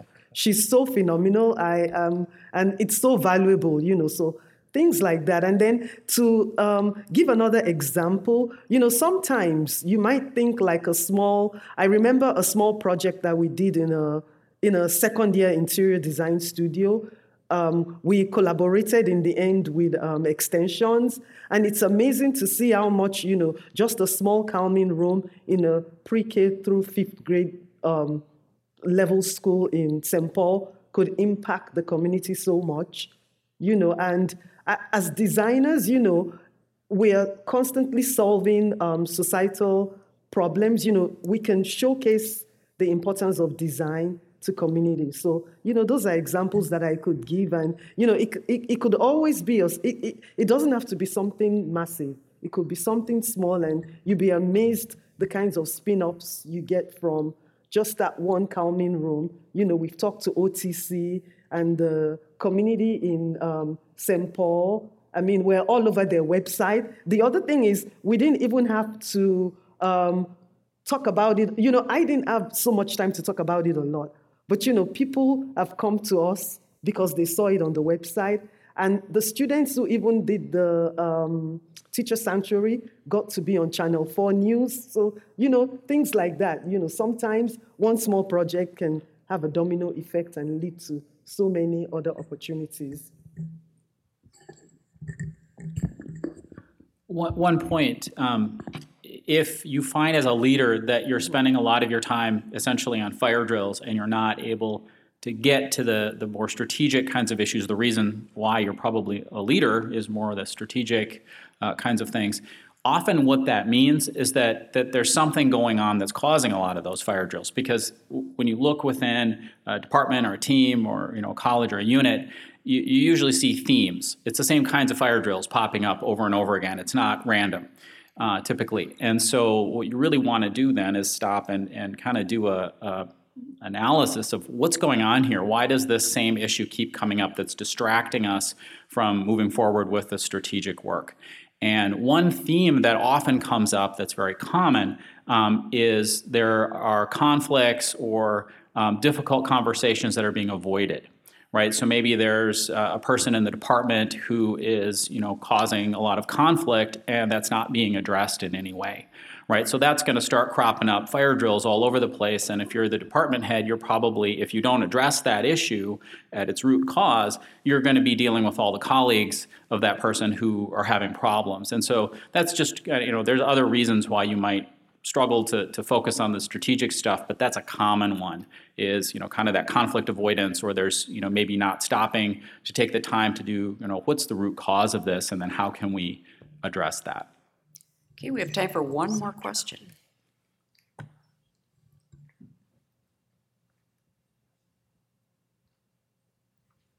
My name is Frances Homans. I'm in the Department of Applied Economics, and I had just a super simple question for Wendy. I'm intrigued by your idea of pairing people up.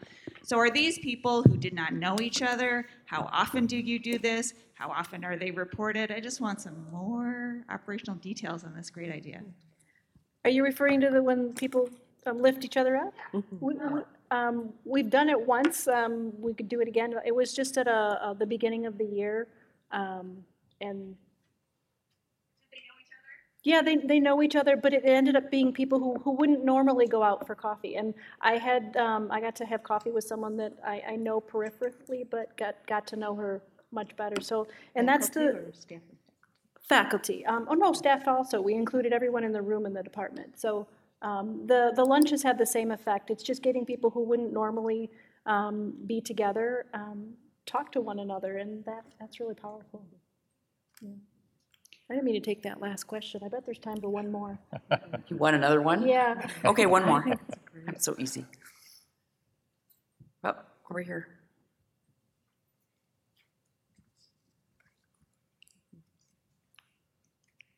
Hi, I'm Sophie Beal from the Department of Spanish and Portuguese Studies.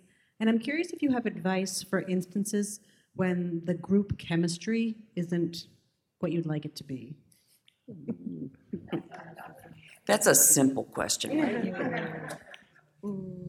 Actually, I have a social event. Because sometimes, I just threw that off the top of my head because, even when people don't always get along, sometimes maybe the end of the semester, there's a get-together, maybe it's hard for people not to get along around food. Maybe, Yeah. That's certainly critical. But I referenced earlier one of my inspirations and really my mentor, the department head before me, Carol Shamaru was her name. She came in when I was an assistant professor, and we were somewhat of I would say, dysfunctional department at that point. One of the key things that she did, beyond the social, which I agree completely is important, but she actually led us through a structured strategic planning process, and I completely rolled my eyes and did not want anything to do with this. And it was a big time commitment, multiple sessions over a summer, and I honestly remember absolutely nothing that was discussed during that strategic planning session. But what I do remember is emerging from the other end, feeling like I belonged in the department for the first time and feeling like we were a group. And then layered on top of that were a series of social events that have really maintained that for a very long time. So as a leader, I've been the fortunate benefactor of that initial work. But that just the process, not necessarily the outcome of it or the what was really discussed during the strategic planning, but the process itself was really critical in helping us to see ourselves as a group. And then one more thing I would add to that is in the College of Design, we have something we call the Research and Creative Activity Showcase. Sometimes when people don't get along, I think it might be, maybe they don't know much about each other's work. And, the more we learn about each other and we communicate with ourselves, I think it gets a little easier. Sometimes it has to do with respecting the contribution, the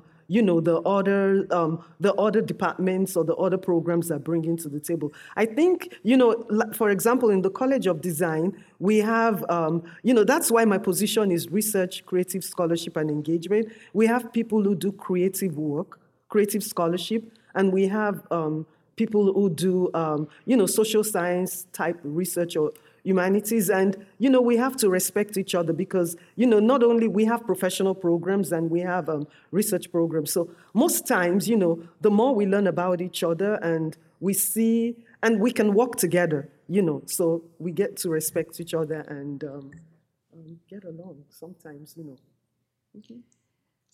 So please, does someone have something else? Well, I just think it relates to what Brandon said before. In addition to what you said, it's what's the root cause, and can you address that, and can you do it on your own, or do you need some outside help to get at what's going on? But I like trying the social and the food first. So please join me in thanking our panelists for their time today and sharing their experiences with us. Thank you. And with that, I would like to ask Dr. Brandon Sullivan to join me at the podium to share Leadership and Talent Development Research Update. Dr. Chelsea Dunkel will follow to discuss the impact of these findings and connect them to what we've heard from our guest speakers. Let's see. Oh, there we go. Okay, I think we're good. All right, I'll stay by the microphone. Sorry, I tend to want to walk around. So, as I said, we have a lot of data from the leadership programs that we've been doing over the last few years. And so we have a little bit of information to sort of share that's a little more maybe kind of objective about a piece of what it's like to be an academic leader. And so before I dive into what our data says, and Chelsea is going to go into kind of how it all fits together, I just want to level set around why would we do assessment as part of a leadership program. And assessment is absolutely critical, an absolutely critical part of a leadership program. And there's 3 reasons why we do it. One is, okay, I guess I'll just stand here and talk into the microphone. I just touched this and it won't. Increasing self-awareness. Science tells us that most people overestimate our level of self-awareness.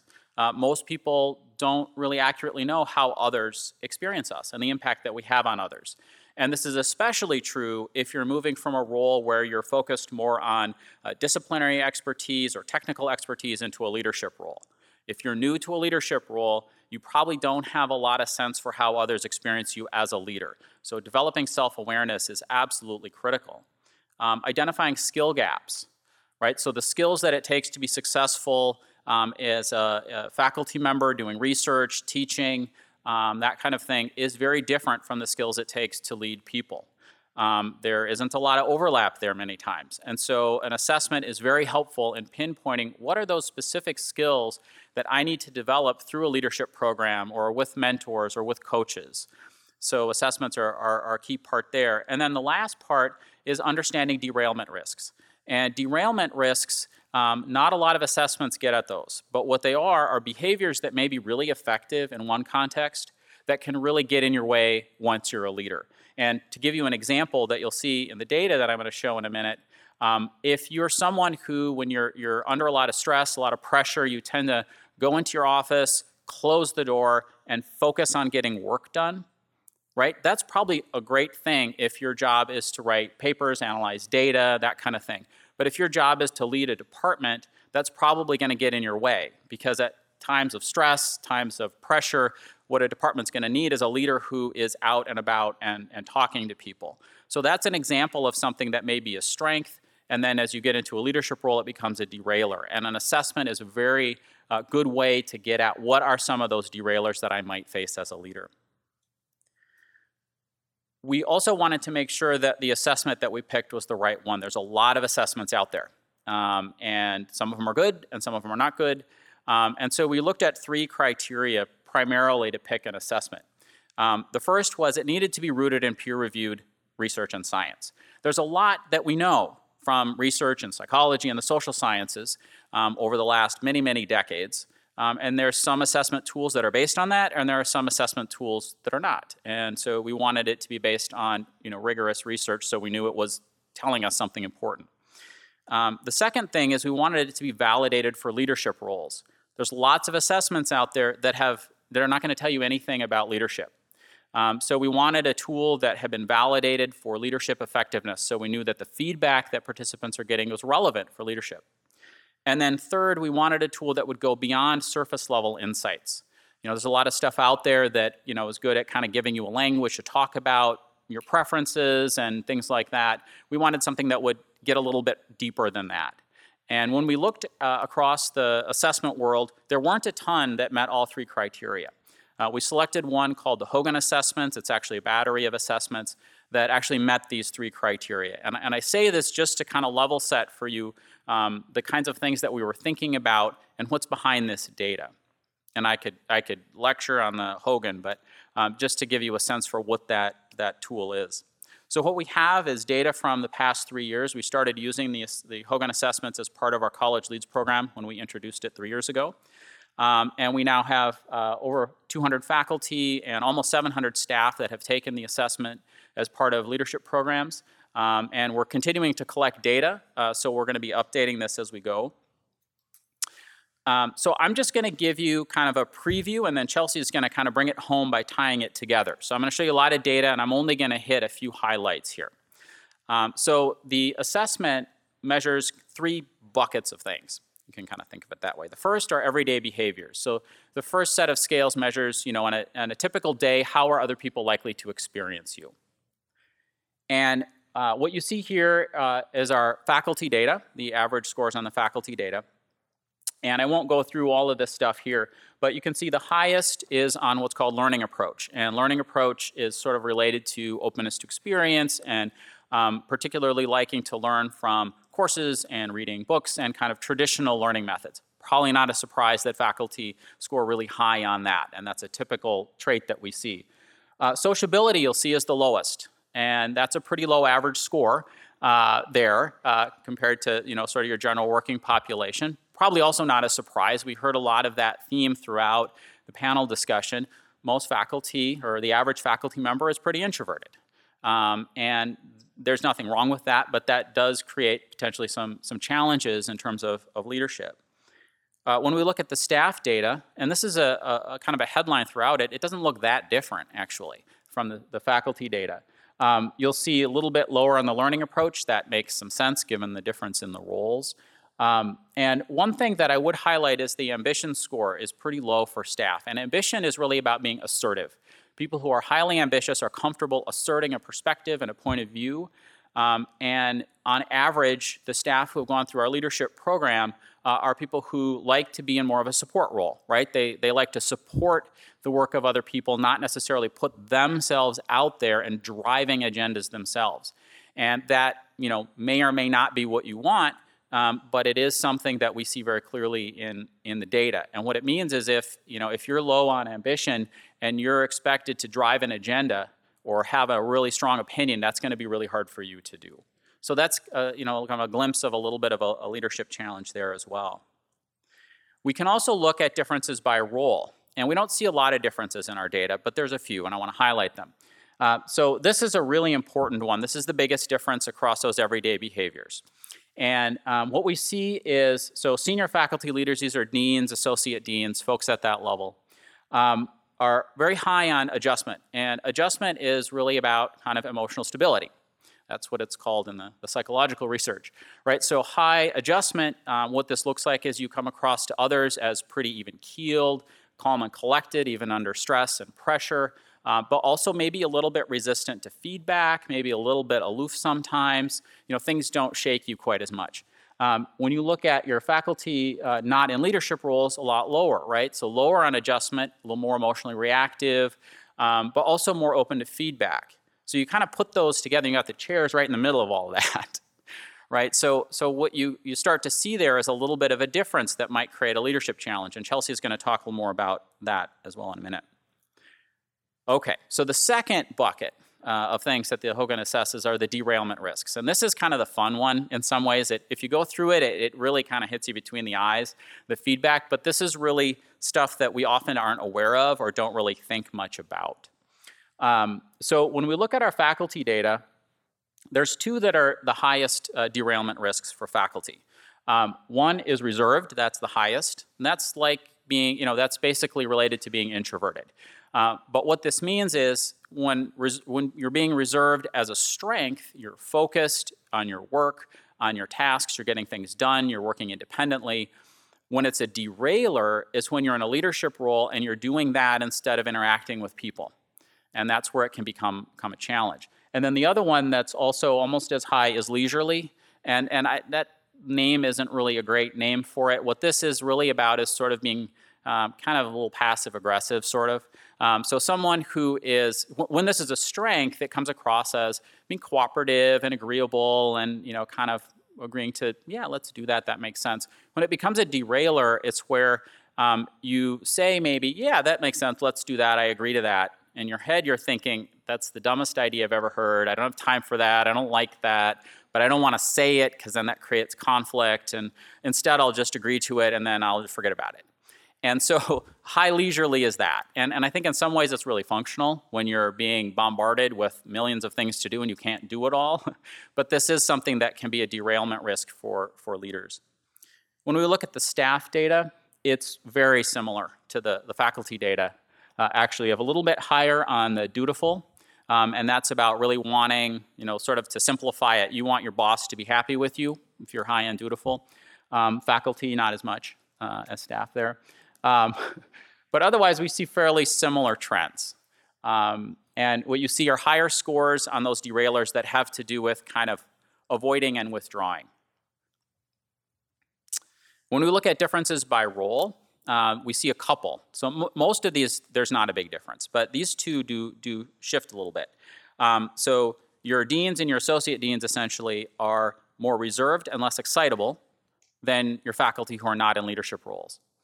Right, and this kind of goes together, and it kind of suggests, a dean or associate dean who's pretty cool and collected, an individual faculty member may be getting pretty worked up about something and feel like the leader's not listening to them.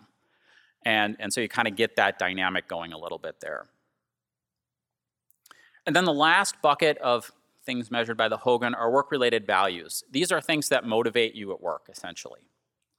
And this won't be a big surprise, the high scores, I think, to anybody. The highest for faculty is science, right? That's why most faculty are here at the university, is to pursue their scholarship and research.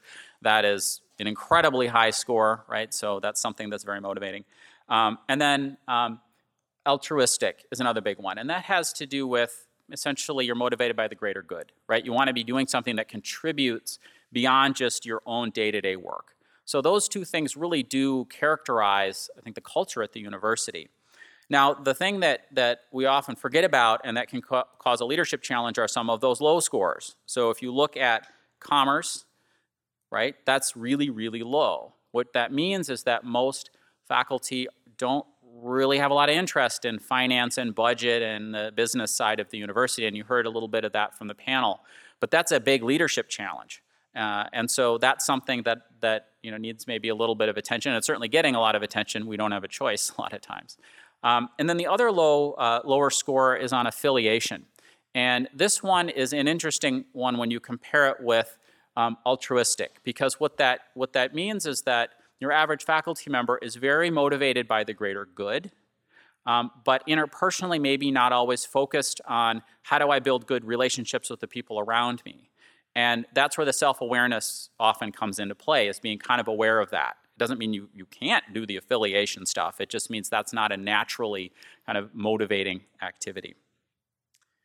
For staff, we see, again, very similar trends, a little bit lower on the science there. The rest is very, very similar. And then I think a lot of this reflects the culture of the university and why most people are here. All right, so that was a quick whirlwind through some highlights of the data. I'm going to turn it now over to Dr. Chelsea Dunkel, who's going to talk about kind of what this all means. Chelsea. Thank you, Brandon. So you have a handout in front of you called, I think it's called Research Themes. So I will highlight things up here, but most of those are also covered in that handout if you want a place to reference later or to just follow along. A couple notes about faculty culture. There are kind of two big things that come up, for me at least, looking at this data. And the first is that faculty are generally really aligned with both their research and their teaching missions and components of their work. They tend to be focused on lifelong learning, science, trying to understand things at a really deep and nuanced level, which was really suitable for the research component of the job. And then the other piece is that altruism that Brandon just mentioned, and that people are really attentive and that they really care about serving the greater good, which comes into play with teaching as an opportunity to really fulfill that altruistic goal and motivation. And then you couple that with getting an opportunity to also help people understand the science that interests you through teaching and mentorship, and it really creates a nice fit for a lot of the work that faculty do.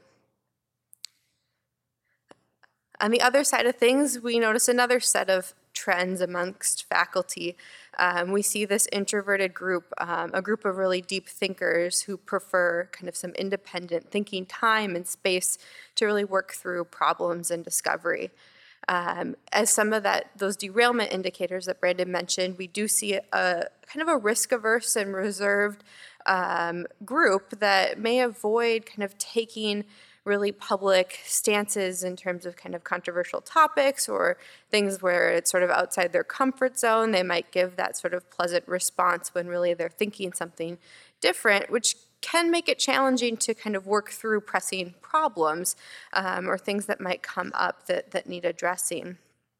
This mechanism to sort of isolate as a way to cope and deal with stress sometimes creates a really productive space where people can kind of hide away, get a lot of good solitary research done, but sometimes makes it challenging to really kind of work through collaborative issues or things like that. We also see a group that's not motivated strongly in general by money or visibility. We see that with the commerce value and also that affiliation piece. And then some of the ones that Brandon didn't discuss directly have to do with do you like being in the spotlight? Do you like getting public recognition, or do you seek kind of positions of power or things like that? Some of our panelists touched on this when they talked about kind of needing to lean on peers in order to kind of promote themselves through others, and that's not something that necessarily comes super easily for a lot of faculty members. If we turn to staff culture a bit, one thing that I think is quite neat with this research is just how much the staff values and the faculty values mirror each other, and that we'd see people motivated on the staff side by opportunities to be helpful, to serve others. We see above average science and learning approach scores, not as high as faculty, but people that definitely appreciate being in the environment that promotes science and gaining a deeper understanding. We also see folks that tend to avoid overly competitive spaces with that ambition score that Brandon discussed, as well as sort of this power value or things like that. Sometimes that works well in our current structure at the university. There's sort of a ceiling as to how far staff can climb in our structure. And so we see a group that fits well within our current structure and also can be really supportive to the science and research work that many people are doing here at the university. As Brennan also noted, if we look at kind of how senior faculty or senior leadership differs from sort of rank and file faculty, we do see a group at the senior level of leadership that's a bit more stable under pressure, under stress. There's a bit of a buffer there, which is probably good because they're a more exposed group that has to kind of confront a lot of stressors that not everyone else has to deal with on their everyday basis. But some of the catch to that is that they might not be interpreting things as stressful that the people that they lead are actually finding stressful. So kind of figuring out a way to gauge how people around them are experiencing stress, particularly when we know that this group moves away from stress. So they might not wear it in the same way that the other folks might. So that could be sort of a dance that you have to kind of navigate through, and sort of how do you not rattle your team but bring them along with you through difficult, challenging periods. I want to leave you with two potential blind spots that this kind of research is sort of highlighting, that these are things that we might need to kind of be extra attentive to in certain spaces. And the first is that faculty and staff may be hesitant to think of the university as a business with financial needs and goals. It's been historically a pretty faux pas thing to talk about the university as a business. But as you heard all of the leaders up here at some point today mention, there's financial obligations that come with working at the university. We have lots of buildings that require electricity. We have lots of people who depend on this space for their livelihood. And we know that research and education funding is routinely cut, and it's important to think about how might we amp this up as a value in certain spaces and certain times, knowing that we value altruism and science so much more than we value commerce and pursuing financial needs, that kind of where are there times where we might engage in a thought exercise of what would happen if we valued all three of those things equally? How might that impact our decisions and kind of what we chose to pursue and how we chose to go about doing it? The other potential blind spot is that we don't have sort of an array of traditional leadership styles at the university. A more corporate leader is probably a little bit more ambitious, kind of seeking spotlight more, probably a bit more extroverted. And that's not something that our culture tends to propagate. It's not something that we necessarily value or seek in terms of who we hire, who we promote, who we retain. I think Dr. Buhr mentioned that we need more people to think of sort of startup ideas or things like that here at the university. And those aren't ideas that are sort of regularly floated or encouraged or nurtured here. And not to say that we need to kind of shift to a target or a really corporate space, but are there spaces or times or opportunities where we could sort of reward those behaviors or be encouraging people to think a little bit differently than how we've always thought? And how might that impact or help or hinder certain initiatives that we'd like to move forward? Now I threw a lot at you. I think Rosie's about to cut me off, but 1 minute. So I'll turn to the panelists, I guess, and see if you have any reactions or things that you'd like to comment on in response to this. Well, I guess I have a question. About the what you're seeing in terms of qualities in a faculty. What was the title? But the associate deans and deans, for example, versus faculty. Are those traits something that distinguish a faculty member that will ultimately become a leader, or is that something that a leader acquires along the way? So what we know from the Hogan research is that the traits tend to be relatively stable over time. So it's likely that people with those higher adjustment scores, a little bit more of a stress buffer, tend to be more likely to pursue leadership and also more likely to be able to sustain themselves in the role and stay in it.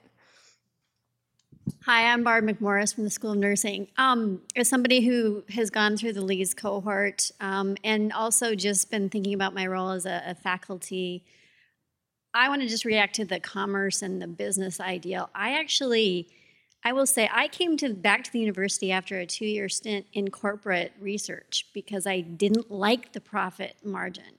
And so I think that we need more education and more skill building in that regard, and in terms of sort of coaching people to be more business model, because a lot of us came into this because we didn't want to go corporate. So I just want to react to that because it's something that I really made a conscious choice about. And so I'm not surprised by the data at all around that low commerce. And so I think thinking of it as an opportunity to think about how do we encourage people who are sort of anti-business, anti-corporate to come around to the reality that we actually have to go that route because we have to fund ourselves. I think it's an opportunity we need to, so I'm glad that you're pointing it out. So I didn't have a question, I just had a comment. Thank you for that. That's absolutely right, and that's what the data show is, that we are a culture that really values science and helping much more than we value money or financial pursuits. And so that will continue to be a blind spot as long as kind of that culture stays the same. But how do we sort of acknowledge it as a blind spot and work with it and try not to resist it when we can't resist it? Okay, thank you, Dr. Sullivan and Dr. Dunkel, for your insights. I'd also like to do another call out to our panelists for their participation and their their ideas this afternoon. As a reminder, an audio recording of today's session and the research update slide deck will be available online at z.umn.edu/engagedu. Evaluations will be sent to you before the end of the week, and thank you in advance for taking the time to provide us with your valuable feedback. Several of my consultant colleagues from Leadership and Talent Development will be available as soon as we close the session if you have further questions about our work or the information that you heard today. So thank you very much for your attendance, and have a good evening. Thank you for listening to this episode of the Supervisory Development Course podcast. To learn more about employee engagement, please visit z.umn.edu/engagedu. ENGAGEDU. The podcast is created by Leadership and Talent Development within the Office of Human Resources at the University of Minnesota. If you have questions or would like to reach out, please email us anytime at ltd@umn.edu.